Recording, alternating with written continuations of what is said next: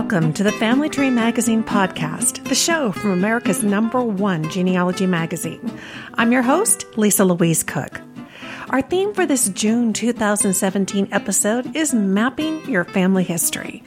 First, we're going to dive right into our top tips segment, where contributing editor Sunny Morton is going to share 4 questions that you should be asking when you feel like your ancestors have sort of dropped off the radar and the map. Then in the 101 Best Websites segment, we will tour Randy Major's Historical U.S. County Boundaries Maps website. In the Family Tree University Crash Course segment, Vanessa Wheeland is here to take the reins, and she's going to be interviewing me about how to find historical maps. And then we'll head on over to the Genealogy Insider blog, where editor Diane Haddad is going to dig even further into one of those best websites. And then we will wrap it all up at the publisher's desk with Allison Dolan. There is a lot to cover, so let's get to it. Our first stop is the Top Tips segment with Sunny Morton.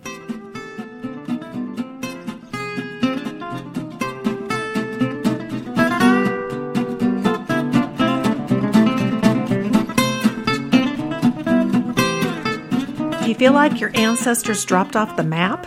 Well, maybe it's not because they moved, but because the boundaries shifted or the street names might have changed. Well, in the article called Moving Targets, Sunny Morton and Randy Majors help you use old maps to solve place problems. And here to share some strategies from that article that appears in the June 2017 issue of Family Tree Magazine is Sunny Morton. Hi, Sunny. Hi, Lisa. This is a great article. I love mapping articles and anything about old maps. And I like the approach that you took because you kind of helped pose the question to the reader. What should you be asking yourself in order to be able to figure out maybe what boundaries have changed, where a person was located? Tell us about that. Start with your first question. What do we ask ourselves?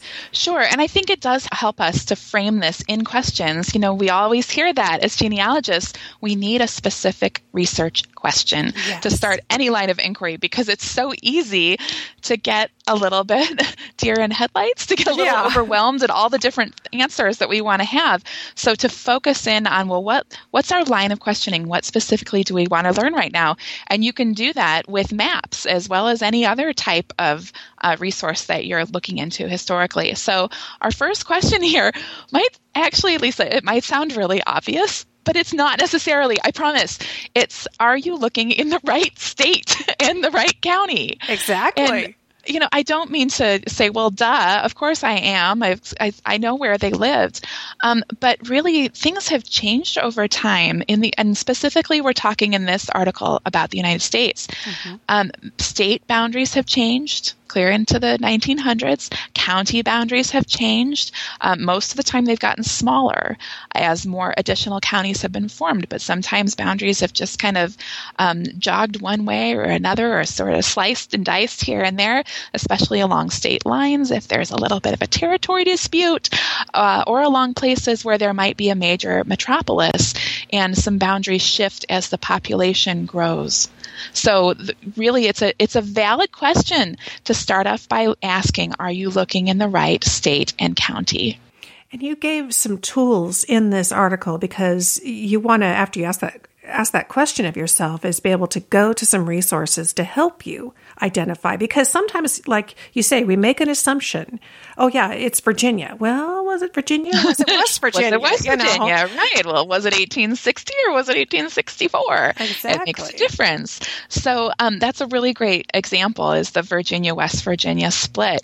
And my go-to source for this has always been Newberry Library's Atlas of Historical County Boundaries, which is online. It's a fabulous and free online tool that uses historical county boundary information taken from pieces of legislation and all the other places that old county boundaries appear, and then it puts it all into an interactive map format so that you can go to a place and enter a date and find out what the boundaries of that particular county were. So in doing so, I'm not ignoring the idea of was it the right state, because when you're looking at the county boundaries in the Atlas of Historical County Boundaries, you will also see which state it's in at that time.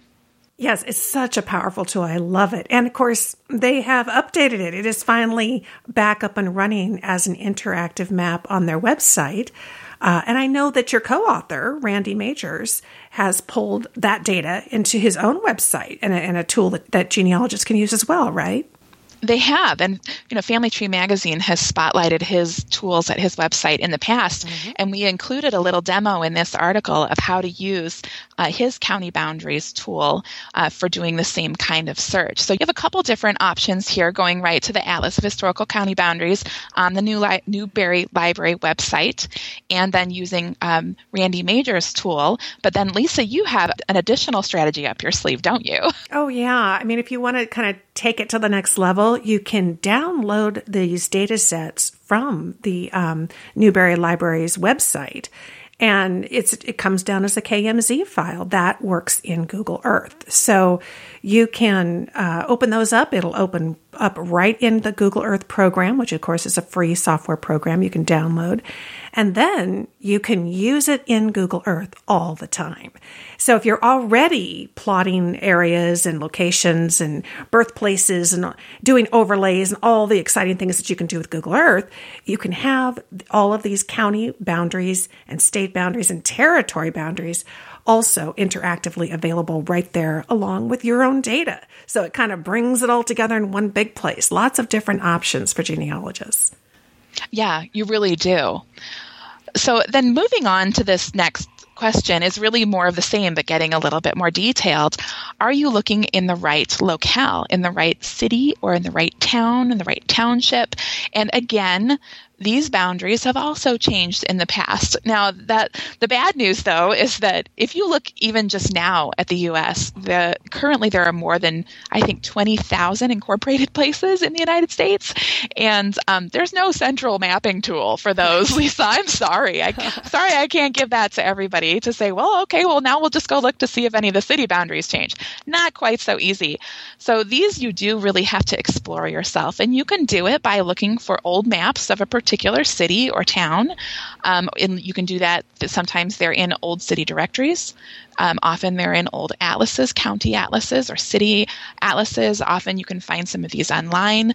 But you can also work the other direction and look in your own ancestors' historical records, like their deeds or U.S. Census listings, to see what the name of their locale was at that time period.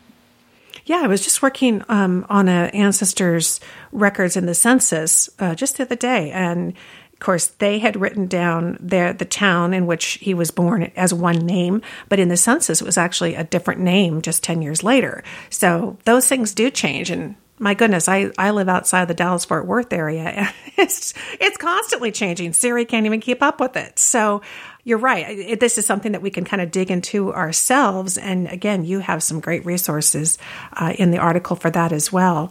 And for your third question, you talk about, did the street name or address change? So we're getting even more specific. Yes, we're drilling down. And this is going to be a question that can be a little bit harder to track sometimes.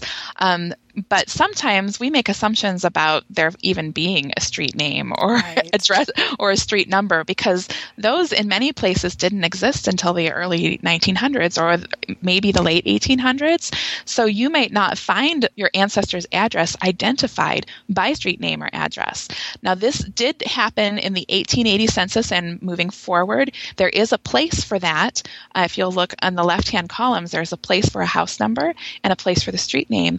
But you'll find that they're not consistently filled in until the early 1900s for a lot of places, because they just didn't have a need until home delivery of mail in the early 1900s was uniform. There was no need for there to be such a specific designation for where your house was. Well, it's the house right there. You walk down the street and somebody points to it, and that's as specific as it got. So yeah, you do have to end up looking, and you're going to be using some of these same maps, and you're going to often be comparing older maps to newer ones to try to figure out, wait a minute, in this old map, I only see 5 streets or thoroughfares in this one large area.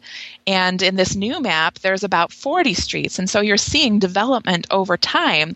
But if you drill down a little bit, and if you try to imagine that those 40 streets with, maybe the 35 of them stripped away that weren't there before, you can start to see patterns sometimes of, wait a minute, that old footpath that was there eventually became this main road through town, or is still here. And then you can start to overlay them. I know that's something that you love to do. Yeah, absolutely.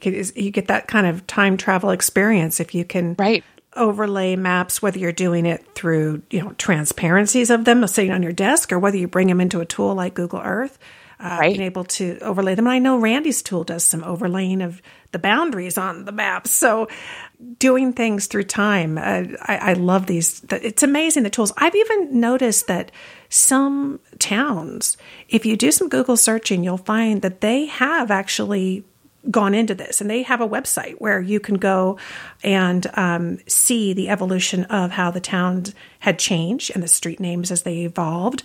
I've seen some with even just indexes where you start with one street name and you can follow it back in time, which is great. It is wonderful. And sometimes you'll find these indexes published for major cities or even smaller ones. They'll publish their own street name change guides or address change guides. But sometimes you can track that in city directories. Randy Majors gave us an excellent example of how he did that in the article. And then sometimes you can also follow them forward in your ancestors' deeds, whereas an older deed might have described it as just a lot number on this particular street. Maybe a later deed describes it as house number, whatever, and then it says on the street that's named this, which was formerly called this. So I've done that before too, where I've seen the evolution of the naming over time just through the deeds.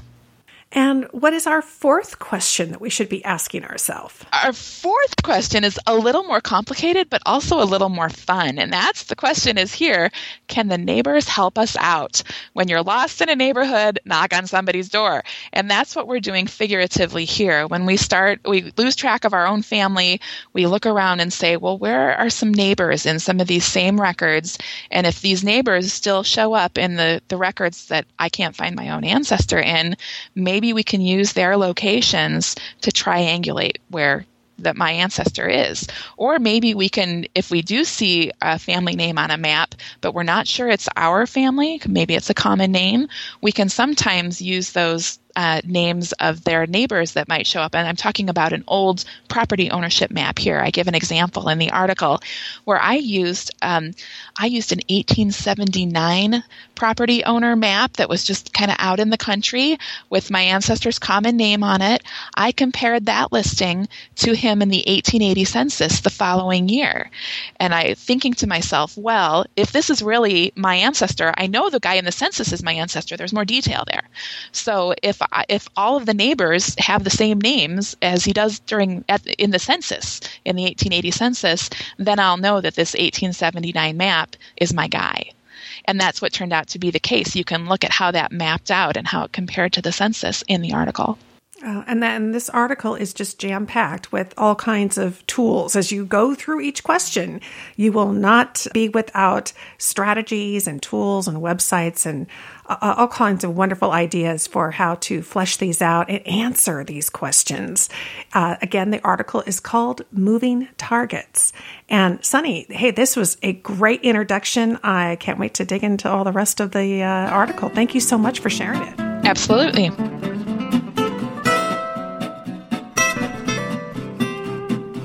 All right, well, it's time to check in on the news from the blogosphere. And to do that, we're going to talk to Diane Haddad. She is the editor of Family Tree Magazine and the Genealogy Insider blogger. Hi, Diane. Hello. We've been talking about mapping and old historic maps and that kind of thing. And that's what this episode is all about. And I see that you have been blogging about that on the Genealogy Insider blog, too. Yes, the Library of Congress has increased its collection of online digital Sanborn maps, and it's going to keep adding to this collection until it gets to something like 500,000 maps, which is just wonderful. And if people haven't used Sanborn maps before, they were created for fire insurance purposes. So they will show streets and house numbers, and then the kind of the footprint of a building with color coding and little notations that show the composition of the building and sometimes the type of roof, windows and doors, and any kind of special risks, like if it's a bakery with ovens or some kind of foundry or something like that. So it really gives you a good look at the neighborhoods where your ancestors lived at that time. And that's exactly what you did in this post. You went and checked out the neighborhoods of your families. Walk us through that. How did it work? Well, I have a lot of family that lived in Covington, Kentucky, which is kind of a suburb of Cincinnati across the Ohio River. And so what I did was I focused on a couple of families. They lived in a small area near each other, and started by just searching for the city in this collection on the Library of Congress website. And the maps, Sanborn maps for Covington, were published in 2 years. It was 1886 and 1894. So I picked the earlier set of maps. And your first view, when you click on that initial image, you see kind of little thumbnails of all the maps in that series. So the first one is a broad view that shows which map you need to go to look at each area closely. So you kind of have to have an idea of where the person lived. You want to know their address, which you can find in city directories and censuses after, I think, 1880. And then you can, from there, figure out which kind of close-up map you need to look at. And you can pan around and zoom in and find the street where your ancestor lived. And then you look at house numbers, and then you can see the actual house. I know, that is so neat. And they're just hand drawn in there, and all the, like you said, all the details about what was going on there and the type of structure that it was. Right. And people will want to look at that first map in the series, so that there's usually some kind of key that tells you what the colors mean and what the different notations mean. And then at the end of the series, for larger cities, there will be an index map that lists the street names and which map you can find those streets on. So the blog post kind of gives you a step-by-step with screenshots, so it's a little bit easier to follow than, just talking about what it looks like. Exactly. And like, it's a 6-step process that you've got outlined here. And you even say here that we can download these as a TIFF file, which is fantastic. These are, I'm guessing now in the public domain. I'm assuming that's how they got them. I know they've been scattered across different repositories over the years and different places online, and here they are all collected in one place. It's fantastic. Yes. Well, check it out. Her blog post, it's called How to Use the Library of Congress's New Sanborn Maps for Genealogy. Diane will walk you through her 6-step process for finding locations in her family, and hopefully that will lead you to some of yours as well. Thank you so much, Diane. You're welcome.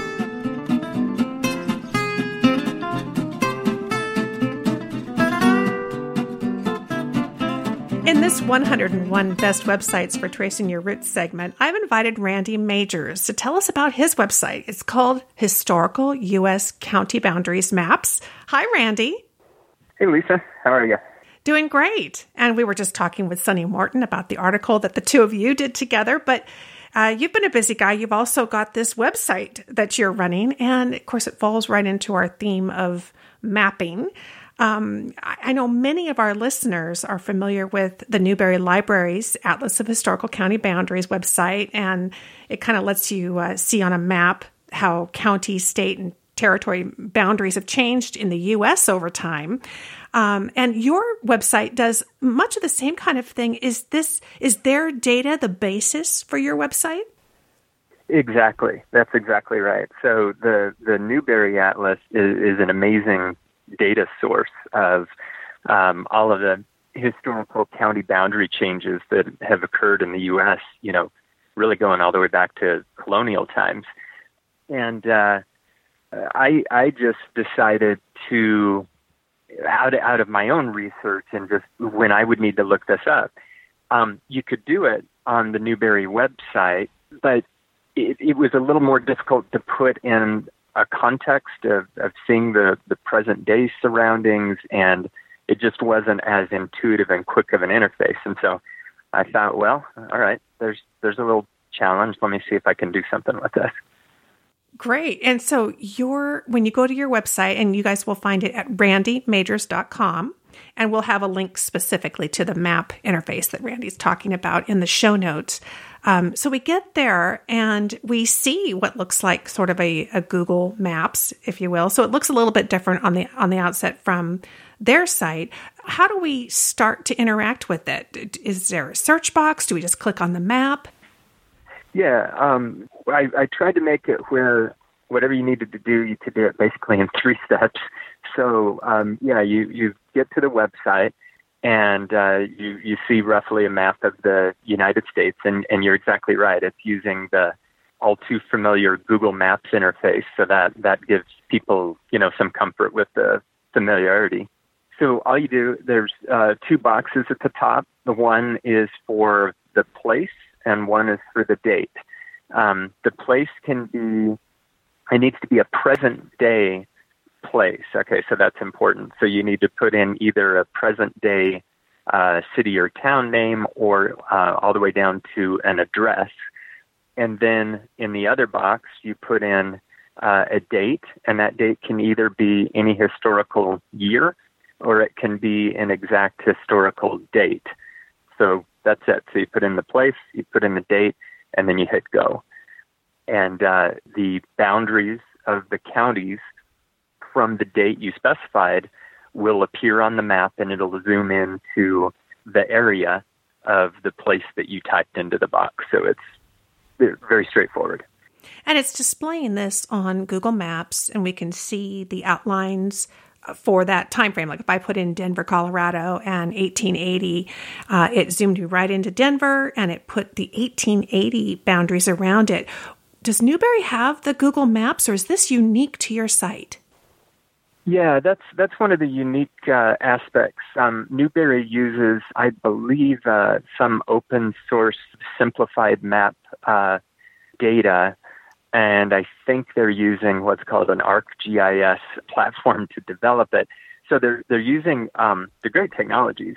They just aren't as accessible for the everyday user. And just because Google Maps are so ubiquitous, it's like, well, if I can pull that together with the boundary information, just make it super easy for people, then that's what I was aiming for. Exactly. And we've got the advantage of all this data that Google Maps includes in it. I mean, we see the Street View guys, so we could literally jump into Street View. We can zoom in and out. And it looks like you've got some show research locations here at the top of the map. Tell us about that.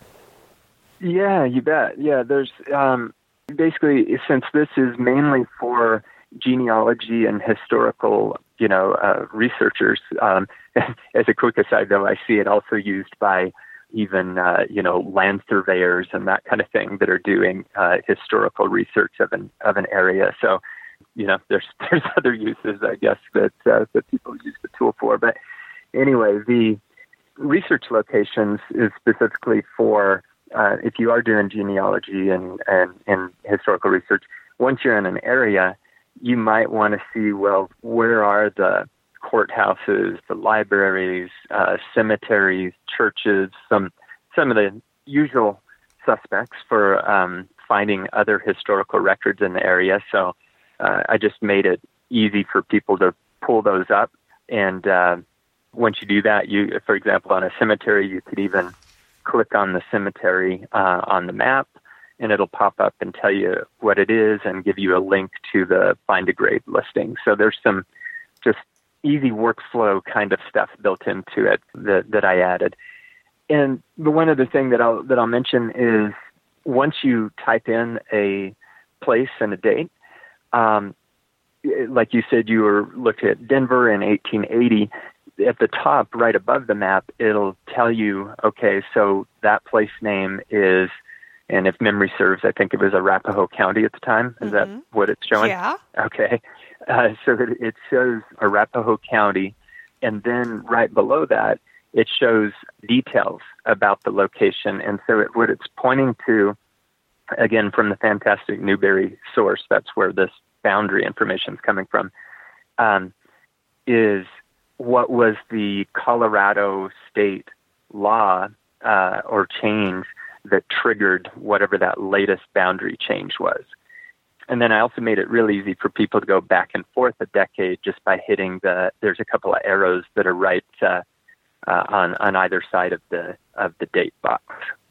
Right. So we can jump 10 years ahead, 10 years behind. And then that data changes at the top as well as the map is evolving too and kind of showing us how it's laid out. Very cool. So you've been working on this you've had this for quite some time. When did you first start the website? It's a good question. It was sometime maybe about, I'm just guessing here, but it was probably around 7 or 8 years ago even. Okay. And really, it was born out of my own research, this and another tool that I have out on the website that's called Ancestor Search. They're just taking things that I was finding myself doing often while I was doing genealogy research, and that I found, okay, hey, there's got to be a better way. There's got to be an easier way that just is faster to get at what I'm trying to look for. Mm-hmm. So I built it, and I have programming in my background, so put it out there, and then a few people discovered it, and little by little, word of mouth, there's built a little bit more of a following, but. Just started out as a homegrown tool, and I thought, well, hey, if it can be useful for others, it's a good way to give back to the community. Exactly. And of course, as a genealogist, you really know how genealogists are wanting to use this. So all of you listening, you can go check it out. It's at randymajors.com, and I'll give you the full link. It's /p/maps. And it's .html. We'll have the exact link to it in the show notes. And of course, Randy Majors has other tools here on the website, so you can go check those out as well. Thank you so much. It's been a great addition to our mapping episode, and we look forward to seeing what you do next. All right. Thanks a lot, Lisa.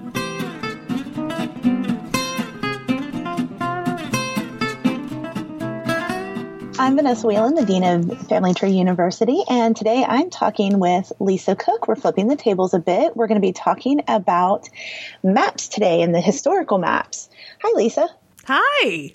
This is kind of fun, a little different. Yes, it is. So we are talking today a lot about maps, and we're talking about specifically there's a video class, The Best Websites for Finding Historical Maps. You hosted this class, you did this and presented this. So you like maps a lot. What draws you to maps?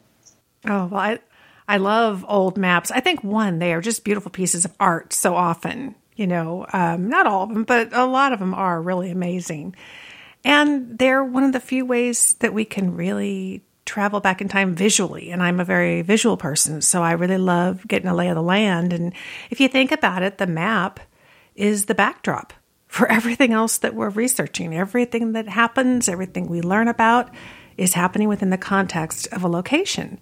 So it's a perfect match to genealogy. And what type of maps are there out there?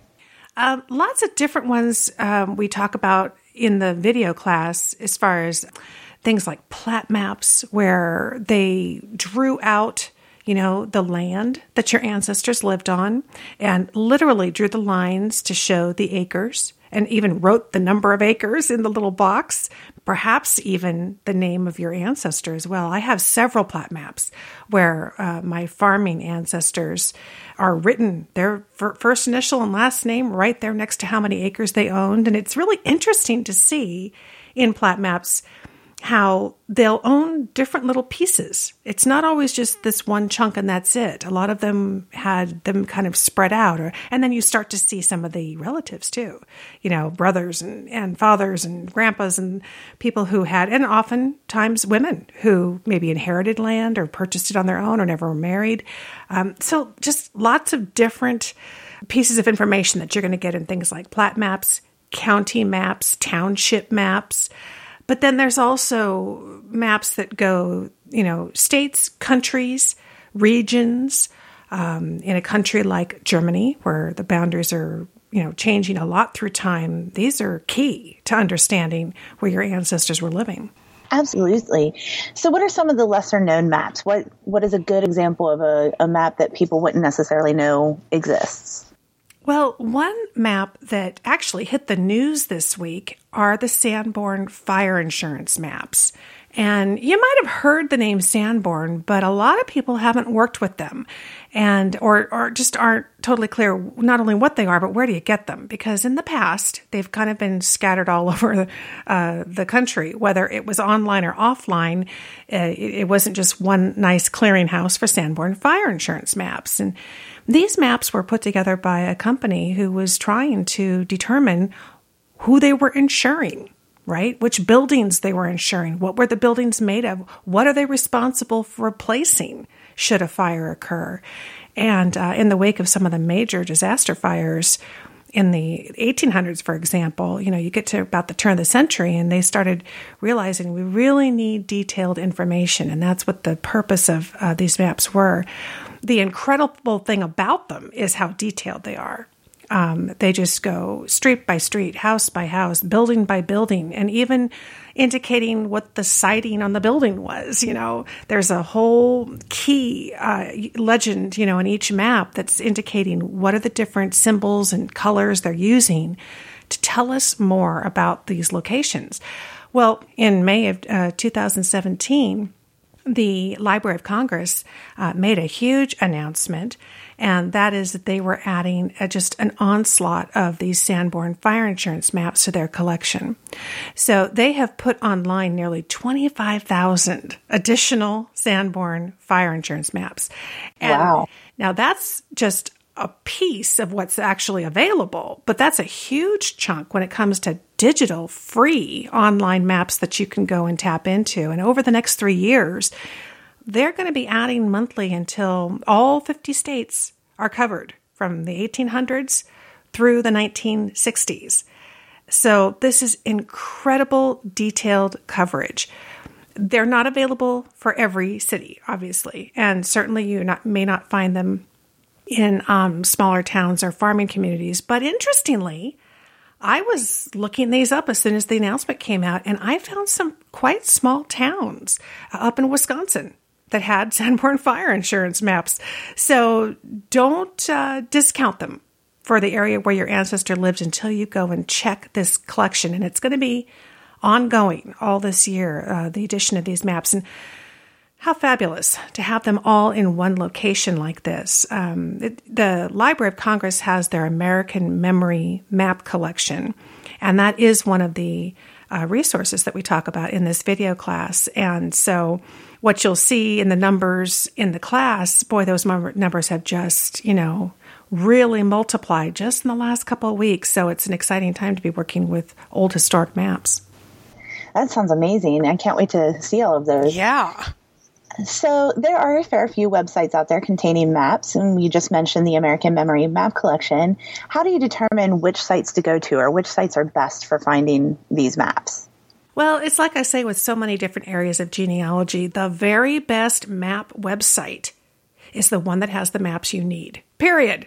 That's it. So, it's not a one-size-fits-all. And that was kind of the reason behind creating this class, is that there's kind of a method for zeroing in on first what you need and then where you might be able to find it. And of course, one of the key tools that we use online is just google.com and knowing how to search with Google to be able to find some of these. But there are also some websites out there that we know have just huge collections. The huge national website out in Australia has a mammoth collection, and their collection spans around the world, as so many do. So we, again, don't want to make assumptions that just because we've zeroed in on Indiana that we shouldn't be looking in Australia for that map. We've got to really be flexible, know how to use our search strategies online. And as with all historic maps, and all genealogical records, not everything's online, but you can really make a lot of headway by starting online to identify what's available, where they are, and how to access those maps, whether they're online or offline. the good news is that scanning maps is like scanning photographs. And so, I think a lot of these repositories and archives aren't shying away from going ahead and just digitizing them. And so they're a prime candidate for getting online. Great. I think that about wraps up my questions. I'm really excited to go back and review this course again now that we have these new maps and to really get into the Sanborn Fire Maps collection. Oh, yeah. Well, and like the class we've been talking about is this Best Websites for Finding Historical Maps. It is about a 35-minute video class. It's available in Shop Family Tree. So I will put the link to that in the show notes for everybody listening. Excellent. Thank you so much, Lisa. Thanks, Vanessa.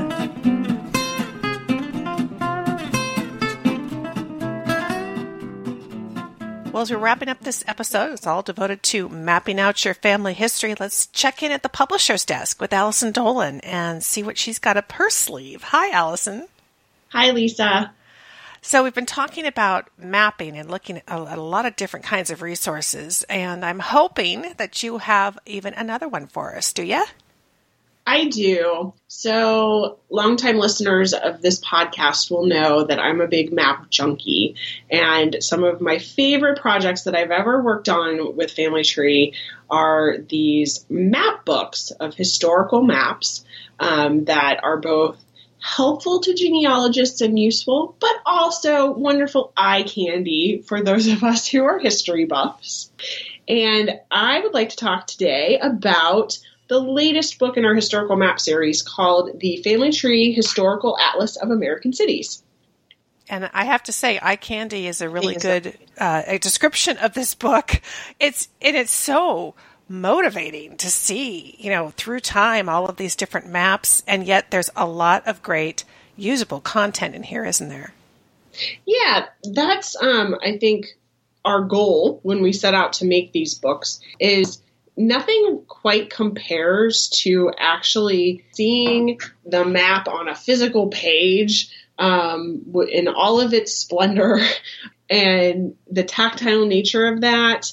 But at the same time, there's limited utility, of course, when you can't zoom into the tiniest detail. So we do provide links to the online versions of the maps. At the back of the book, there's an index that will help you look those up online so that you can do that zooming, but also helpful just to get out like a photographer's loop or a magnifying glass to zoom in on details as well. But we made sure to include also just helpful reference information that genealogists would want to use, like a timeline of important dates in the city's history and things about the city's history, such as what were the industries, when was it settled and incorporated, all of those kind of things that would be foundational for your genealogy research. So you're really talking about the history of these locations, and I'm guessing you had a specific criteria in which cities you were kind of focusing on? Absolutely. Obviously, we did not have unlimited space to work with. Right. Would be a total doorstop, and that wouldn't have been good. So what we did is we focused on 16 of the cities in the United States that were most important historically and also for the settlement of the nation. So it does go kind of coast to coast. There's a little bit heavier emphasis on the eastern side of the country just because the history there and the settlement there is longer. But we go all the way out to places like San Francisco and Los Angeles. So there's good coverage of sort of the migration of the country over time, how people, moved over the centuries. And the maps are, in fact, presented in that fashion, showing from the earliest dates of the city up until about the early 1900s. That's really cool. It's kind of like time traveling through the history of the country, and of course, as our ancestors moved through the country, and like you said, the list of cities that you have here, that probably at some point touches almost every family that has immigrated and settled in the United States. Yeah, that was really the idea. Is not everyone, of course, has urban ancestors, right? But at some point, most families will have had to do business in a city at some point or another. And what was happening in those cities, of course, affected what was happening to everyone everywhere else. And so, whether your ancestors passed through on the way to go someplace else, or if they lived near that city and went into it to do business, this will give you a really good view of what those places look like when your ancestors were alive. Very cool. Well, this is a perfect resource to top off this episode. The book that Allison's been talking about is the Family Tree Historical Atlas of American Cities. And it's your baby, isn't it? You put this together. Well, I helped. Andrew Cook, our book editor, deserves most of the credit for this one, but this whole series was something that I've been very passionate about since we began it a few years ago. And so in that respect, it is definitely my baby.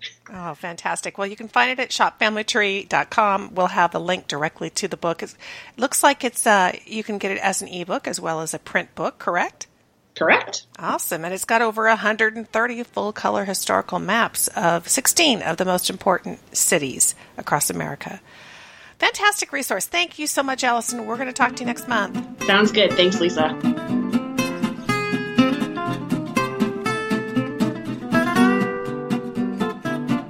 Thanks so much for joining me for this June 2017 episode of the Family Tree Magazine podcast, the monthly show from America's #1 genealogy magazine.